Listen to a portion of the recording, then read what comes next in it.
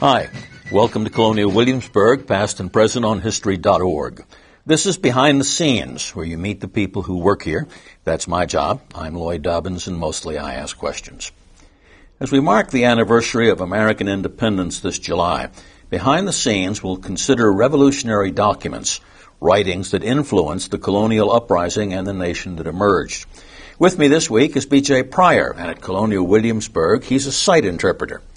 B.J. is here to talk about the 5th Virginia Convention, the 1776 meeting of prominent Virginians, which produced documents that anticipated the essence of America's Constitution and Bill of Rights. It's the most important thing that ever happened in Williamsburg because of what it accomplished.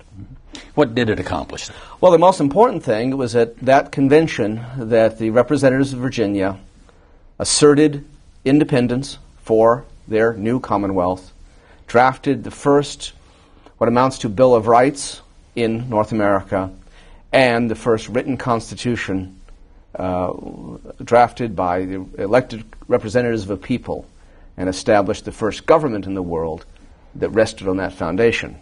And they did all that in less than 2 months.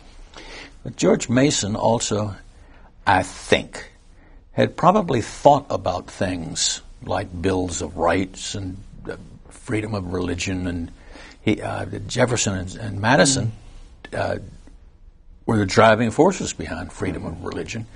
And so when they met, they already had a lot of good ideas. Oh, absolutely. These ideas have been floating around for a long time. Many of these ideas had been expressed by philosophers for 100 years. But it's one thing to talk about something, it's another thing to put it into practice. It's nothing to make it concrete and real in the actual world rather than a theoretical conversation of philosophers in a parlor. And that's what makes this significant. After the 5th Virginia Convention in a couple of months' time finished its work, where did it go from there? Well, the next step was to put into effect what it had done, to set up that new government, to organize the first election under the new Constitution. Of course, the other thing is, what the Virginians did, they didn't so much declare Virginia independent. They declared Virginia independence to be a necessity, and they called upon the other colonies to join them in asserting independence. They did all their work before they had heard back from the other colonies. Of course, when the convention ended, the Congress in Philadelphia was talking about independence, but they didn't vote on it yet. Not until July, as we know. Mm-hmm. So there was some slight concern that maybe the rest of the colonies wouldn't go along. They were sort of out in advance. Now, a lot of the colonies were doing similar things, not quite as extensive, not as radical at the same time. But of course, the communications were such that nobody knew what anybody else was doing. Yeah, that was. So you couldn't say, well, South Carolina voted this way 2 days ago. Yeah, they can't send an email. Right. So everybody is working in the dark. But there are certain things about this whole convention that I think are fascinating, and some that are particularly misunderstood. The whole question of independence. I think a lot of people have the idea that the colonies somehow labored for years under this oppressive British rule and always dreamed of liberty and independence, and finally they got themselves together and asserted it. And the fact is that a lot of the members of this convention were pulled into independence, kicking and screaming. It's not what they wanted. They saw themselves as patriotic, loyal Englishmen. They always considered that what they had been doing for the last 12, 13 years had been standing up for their rights as English subjects under the ancient laws of Great Britain, that it was Parliament that had betrayed them and violated those laws. They were the true patriots trying to preserve these principles. They did not go into this fight intent on giving up their nationality, giving up their identity as Englishmen, giving up their ties to their ancient homeland, giving up their ties to their mother church, giving up the flag that their fathers had fought under for generations. With independence, they would have the opportunity to create a new government, to negotiate foreign alliances, to make trade deals so they could purchase the munitions they needed. In essence, independence was a military necessity. And so it's the desire for independence was not the cause of the American Revolution. The desire for independence was the result of the American Revolution. I have always remembered, I think I learned it somewhere in high school, though probably not, that no taxation without representation did not refer to the American colonies. It referred to the British Parliament. A British citizen could not be taxed except he had a representative, or his district had a representative, in the House of Commons. Exactly. And had American colonies been represented in Parliament, there would have been no protest. No. That would have been completely a disaster, and that was not even desired. You see, here's the problem. Let's suppose that you and I agree that that fellow over there will pay our debts. And you and I agree to this. He'll pay all our debts. And he says, hey, wait a second. That's not fair. I had no say in this decision. We say, okay, we'll include you. The three of us will sit here, and by simple majority vote, we'll decide whether or not you're going to pay our debts. He's represented in that decision. It doesn't solve the problem.